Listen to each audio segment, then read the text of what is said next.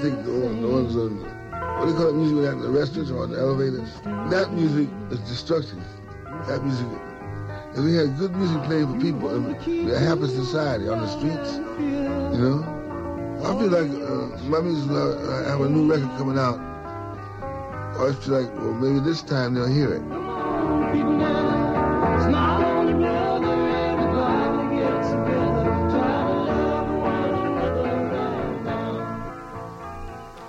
Well, good evening, and welcome to another edition of Gray Matters here on WCBN FM Ann Arbor.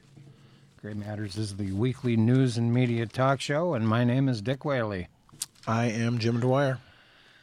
And what a treat. We've got our long-standing engineer working the board tonight. Yeah, it's been a little while. It's always great to see the Reverend. He does a lot of great work down here at WCBN. Well, anyway, a kind of a bizarre week of fits and starts. Yeah, that's a good phrase for it. Late breaking news is, of course, today the Supreme Court upheld part of Donald Trump's travel ban. This is not a victory for Donald Trump. Of course, he's going to have a victory party with Bannon, I'm sure. Well, and probably some gloating type announcements. That's probably already happened within the last hour or so. A Rose Garden appearance with the president of India. Yeah.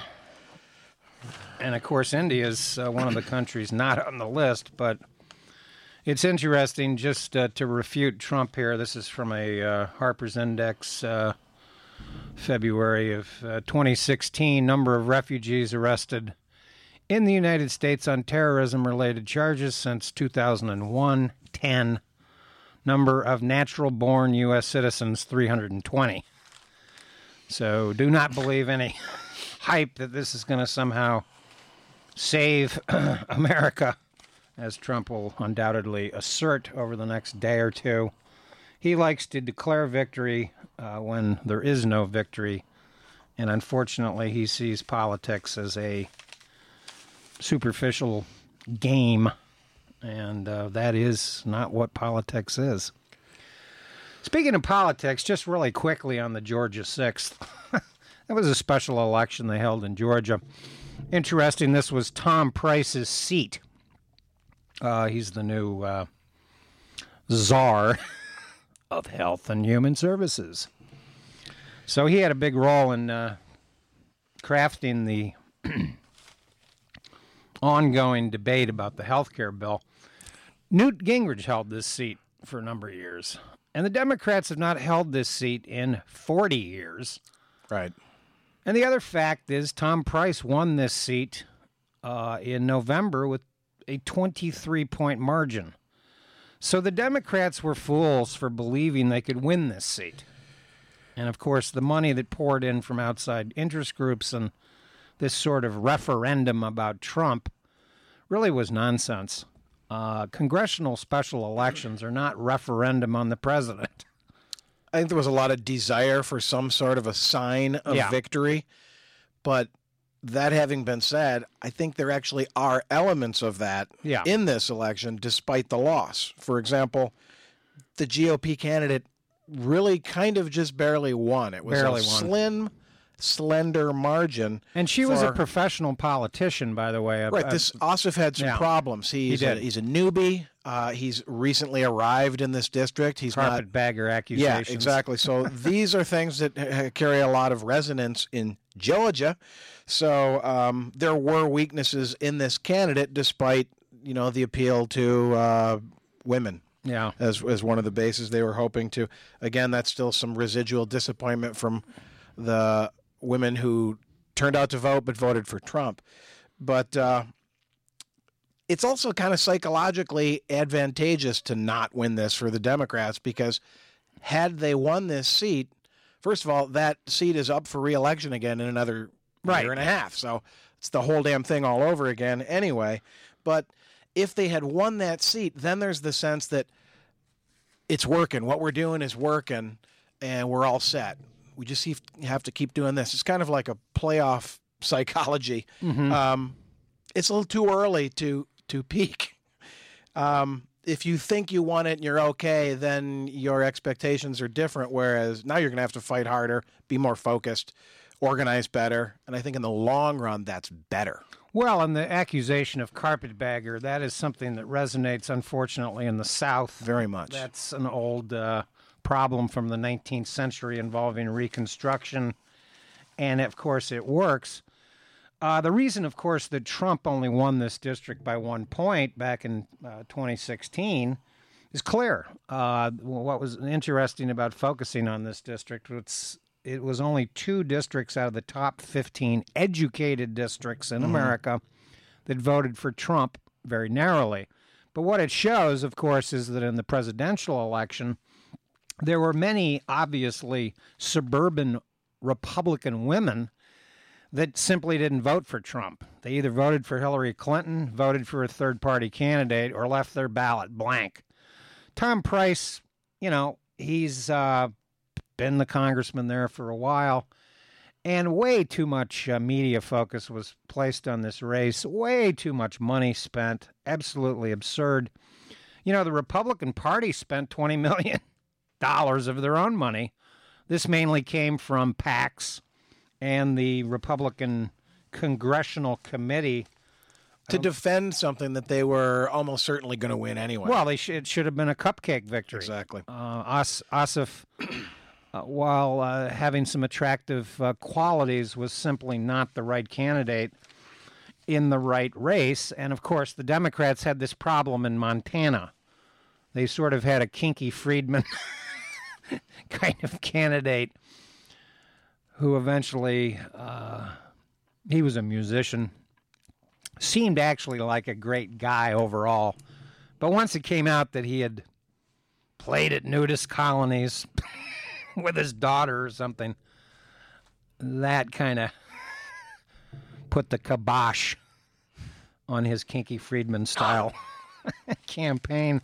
Well, and if it hadn't been for the early voting, the late development in that race of the I'm going to beat the crap out of a journalist by the guy who actually won, that may have, been a determining factor too, had not so many early ballots already been cast in that one.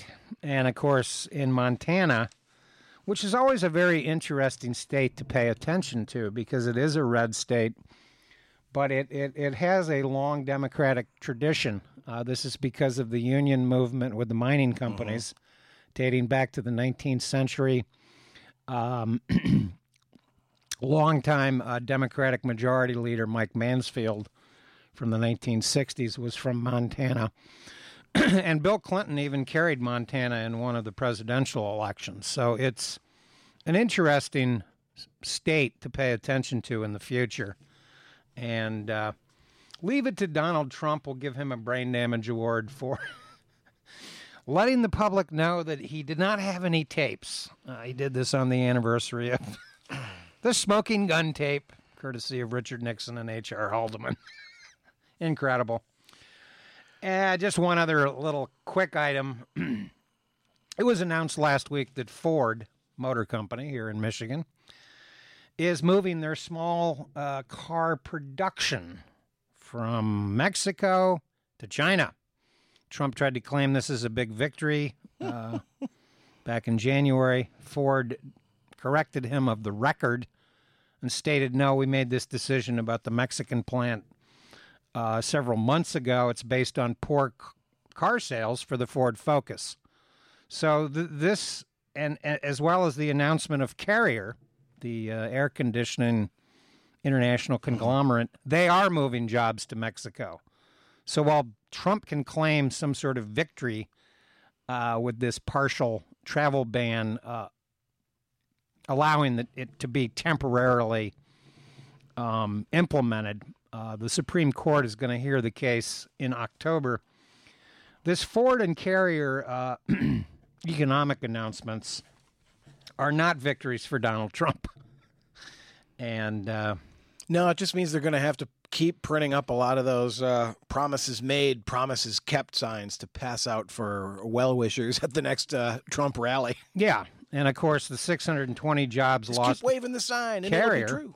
Let's remember, this was, by the way, kind of a bribery deal that Mike Pence, governor of Indiana at the time, concocted as he was leaving office. So, Well, on the subject of bribery attempts, I'm going to double back real quickly on the no Comey tapes thing, because something I wanted to say about that really quickly is that he's used this tactic before Sure. as a browbeating, bullying. It's a gangster Don type of approach to pressure somebody. indeed, It is indeed a veiled threat. a veiled threat. And, henceforth, we might have, now that we live in the digital age, I think to use the term tapes is even somewhat misleading. And I wouldn't be at all surprised if an intellectual mastermind like Steve Bannon, who has, of course, no moral compass, would be perfectly content to say, well, of course there are no tapes. Physical magnetic tapes? Ha ha ha ha ha. Who uses that anymore? Right. It's all digital recordings that are on your phones. You put it in your pocket. Sure. It's the easiest thing in the world to have a digital recording. It's not a tape. There are no tapes. So I think this is we need to be careful how we talk about tapes in this age. Yeah, it's not like the reel-to-reel Nixon style. Yeah, where Rosemary Woods can, accidentally, if indeed it was her, erase an 18-minute section of it. The 18-and-a-half-minute gap from the June 20th meeting between Haldeman and the president that mysteriously was erased. Alexander Haig, by the way, is chief of staff for Nixon, who took over for Haig, eventually pointed out there were between 5 and 7 deliberate erasures. There is some evidence that Nixon was spending quite a bit of his last days reviewing the tapes. The tapes. And as for the notion that this somehow forced Comey to tell the truth, I think is pure nonsense. I don't think he bowed to the threat or the pressure, because he takes notes, meticulous notes. He is interested in the accurate recording of fact. And he knew that that Trump was up to no good, more or less. And he also knew, by the way, that the FBI taking notes of conversations, i.e. basically memorandum about a conversation, notated recently within hours of a meeting, is actually evidence in a court of law that's valid as accepted evidence in the United States jurisprudence system. So Trump and these weird trial balloons that show how unstable he really is. Well, now it's emerging in a early morning tweet storm, which is his standard modus operandi, that perhaps a way in which he can sort of roundabout admit that there was indeed Russian tampering in the election is to blame Obama for the failure to do anything about it. Yeah. That's the closest Trump has come to acknowledging, as many even Republicans are sort of urging him to do, to admit that this happened, that it's real, that it's ongoing, that it's a serious and legitimate threat. And, of course, one of the other interesting things last week about the testimony of that's spelled J-E-H, for your, kind of rhymes with meh. Yeah. Only it's J. He was the Homeland Security director who testified about the announcement of the Russian tampering in the election. What was fascinating about that was the day that they did that just got swamped by the Hollywood video. So nobody really paid attention to it. I actually saw the article in the New York Times, but, once again, that sex sells in America, and I keep awaiting those lawsuits from Donald Trump. Against the women? Against the women, yeah. A dozen of them. Well, his lawsuits are racking up. There's some RICO trials coming up, and even Ivanka is facing a lawsuit over copyright infringement on shoe design. Well, and Jared Kushner, who's been dispatched to the Middle East as a Prince Charming. Well, he's solve the Middle East crisis, of course. He's the crown prince of the United States currently at the moment. I mean, that's Trump's big Middle East victory, is to getting cozy with the medieval despots. who runs Saudi Arabia and was the first one to call the new crown prince with a phone call of congratulations. Yeah. And Probably an offer to build a golf course there. More quagmires in the Middle East involving Trump and his Secretary of State. Who? We have Mr. Tillerson. He, of course, is not quite as keen on Trump's sort of blithe pro-Saudi Arabian foreign policy. Of course, the big story of the week is the secrecy involving the Senate unveiling the health care plan. This is a disaster for the Republican Party, in my opinion, because they have not accurately dealt with the real problems here. Well, not only that, but they've exposed, which their goal was to sort of keep the infighting hidden within the Republican Party. But it's exposed as soon as the plan is revealed. Right, secret plan. Yeah, the secret plan, about which, my question is, who actually wrote this thing? Yeah. I don't think it was Mitch McConnell. It's probably lobbyists. But there are already enough Republicans who've said, I can't vote for this. As is. So who knows what's going to happen, but the idea that this is going to be kind of rushed through, I think, is exceedingly troubling. Obamacare, of course, had flaws, but at least the process was relatively open. They had months of hearings, by the way, regarding public input on the influence of the plan, quote unquote, the Obama plan. And this really is doesn't address healthcare costs. It, of course, restricts access over the long term. Those are some of the key issues that healthcare really should deal with. But this is really a radical reforming of Medicaid. And I think Medicaid needs reforming, but I'm not too sure that this is the way to do it. Once again, this is a kick the can down the road. That what's essentially happening here is they're rescinding a tax increase on the rich that hasn't even been implemented to pay for Obamacare down the road. And when I read that nothing really will go into effect until 2024, I just say, well, this isn't even reform. This is just a fraud. Well, it's not even real because, of course, if it's not to start until that far down the line, it's just as easily undone in a different context. Yeah, and of course, what it really does is it repeals individual mandates and company mandates, which I think needs to be more of a focus about the actual Obamacare problem. What's interesting, of course, is over time, Obamacare gets more popular, and the Trump-Paul Ryan plan. Paul Ryan, of course, came out and said that any criticism of the health care proposal that we've enacted is bogus. Well, I said bogus.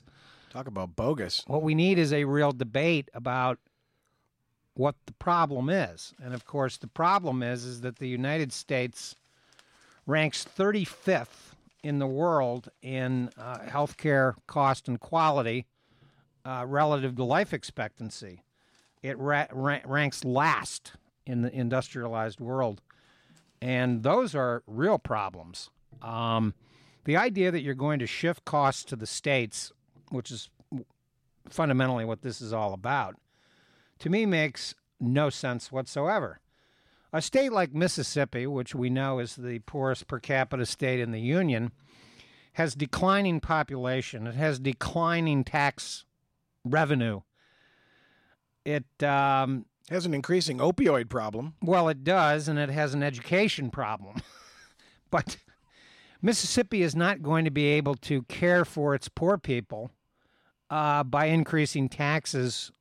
What they're going to do, and what's been happening in recent years in many of these red states that love Trump's idea about health care, is that they simply reduce the income qualification to qualify for Medicaid. And Medicaid is an exceedingly complicated situation. One of the good things about this whole thing is the public is learning more about what Medicaid really is and what it does. Medicaid cost $553 billion in fiscal year 2016. Out of that, $348 billion came from the federal government. The states paid the rest, basically. And it covers elderly people in nursing homes. This is not some imaginary problem that can be simply kicked down the road 6 years from now. People have real problems with elderly parents who may need nursing care. The baby boom, the front end of the baby boom is just hitting those years. This is years. Only going to get more onerous. And we already have a situation where many women in America are forced to leave jobs or professions or whatever you want to call it to care for elderly parents. This is not an imaginary problem. This is a problem that needs to be solved. When you read that Medicaid covers 49% of all births in America, we're talking about babies here. And we're talking about in some states, particularly in the South, where they restrict access to abortion, the Medicaid program has exploded for many, many reasons. The Hyde Amendment, of course, has never been examined as how much it's contributed to the Medicaid problem here in the United States. 76% of poor children, and I'm quoting here from a superb analysis in Thursday, June 22nd's edition of the New York Times by Margot Sanger-Katz, kind of detailing what Medicaid really does. The facts, not the claims, not the political arguments, and not the nonsense about government-run health care. Medicaid is not government-run health care. It is government-financed health care. Some states accept more Medicaid patients than others. Some states allow more people on Medicaid than others. And I think that our society, instead of having this silly demand that Obamacare be repealed and it's the biggest disaster in the history of human civilization, the kind of nonsensical rhetoric we're getting, is some actual honest discussions about what Medicaid is, what it does, should we have it, how are we going to finance it, and some real honest discussions and openness about what this is all about. It's a good opportunity for some of the what I call nominal Christians in Congress to bring their ethics that they talk about right to the nub of the gist here. Mm-hmm. What kind of a society is it that is willing to – is it okay to make old people pay more than they already pay for health care? Babies and old people is what we're talking about here. Yeah, and shifting costs to poor people and elderly people is not going to solve any of these problems. You know, it's interesting that one of the states... If I were Paul Ryan's pastor, I'd have a word with him. Well, one of the interesting states where Obamacare has become more popular is Utah. I noticed that Mike Lee is one of the 8 senators expressing doubts about the plan as written. His objections, of course, come from the far right, generally. But what's interesting about the 8 senators is they're sort of a hodgepodge of the U.S. Senate. There are some moderates that are concerned about the shifting of costs and the impact on, for instance, rural hospitals, rural communities. Hospitals can't just simply bear all the costs, which, of course, is what this plan kind of does at the end of the day. This, by the way, I think will encourage more people to move to cities. Cities tend to have more in healthcare infrastructure. This is another part of the debate that needs to be had in the United States. What is our healthcare infrastructure really like? How does it work? Why are, for instance, we restricting immigrants coming into the United States when many, many of these immigrants actually work as private healthcare assistants for elderly and disabled people? These are not attractive jobs. These are not coal mining jobs. These are jobs that are poorly paid, but in our increasingly elderization of our society, perhaps need to be looked at as a more significant part of the infrastructure of our healthcare system. Yeah, I've always said that there's got to be a way to make jobs that pay people to help take care of the other people in their communities. I mean, that seems like such a basic idea. And you said what the number was for the cost of Medicaid per year. I mean, what is that relative to military spending? Sure. There are lots of ways that you can re-examine this issue with, as you're saying, an open and honest discussion. That's what we're not getting from the Senate. We're not getting it, and of course, it's seen as a kind of a part of the Trump undoing of Obama. You know, Trump seems to be so obsessed with undoing Obama's legacy. As I've noted before, he's undoing his own presidency. Obama's legacy will stand on its own. I think, for instance, on the Cuba policy, Obama is correct. Reversing the Cuba policy and going back to the failed system that failed during the Cold War and provided Fidel Castro. You know, it's interesting that the Cubans actually have a higher life expectancy than America. Cuba actually uses their healthcare system for good. They export healthcare abroad in the form of doctors, and so does the United States. You know, we have tremendous people in the medical profession who donate time and money helping people in the third world with diseases, and this can even go back to what we saw with the Ebola crisis. So what's disappointing about this is seems to be kind of another feather in Trump's imaginary cap. He loves wearing that ball cap. And, of course, he goes out on a victory tour last week to Iowa, fulminating about himself. Still, always and ever, he's running for re-election, and his record is just packed with accomplishments.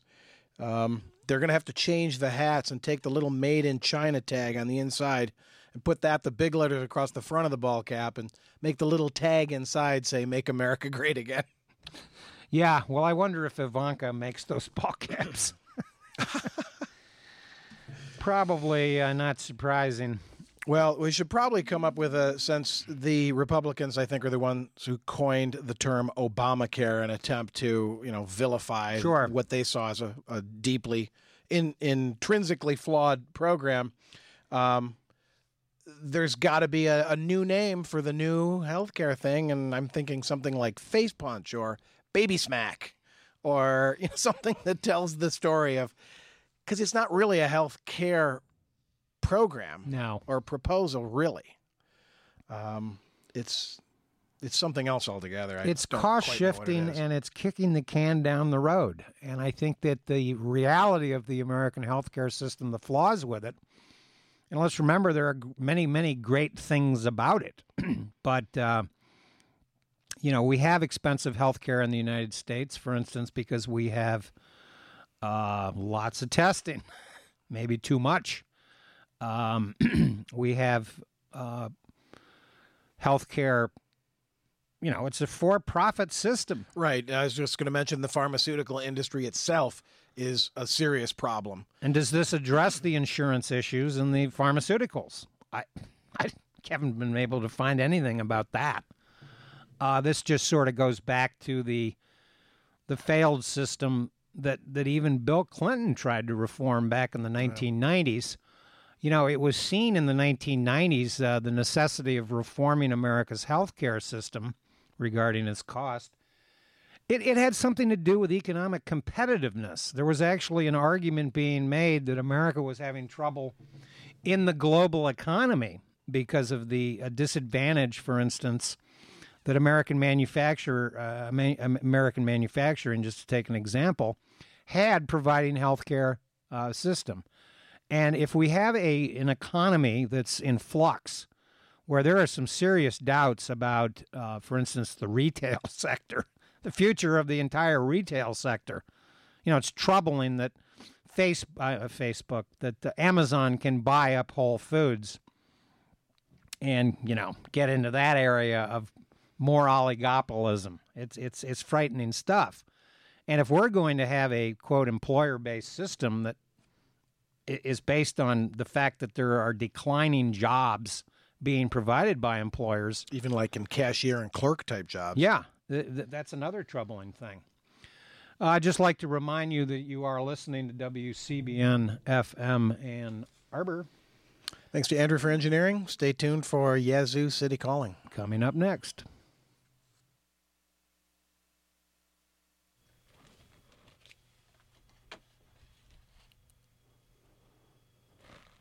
This is Yazoo City Calling. I'm filling in this week. My name's JAV. This is WCBN FM Ann Arbor. I'm going to kick it off with Georgia White from 1938 doing The Blues Ain't Nothing But.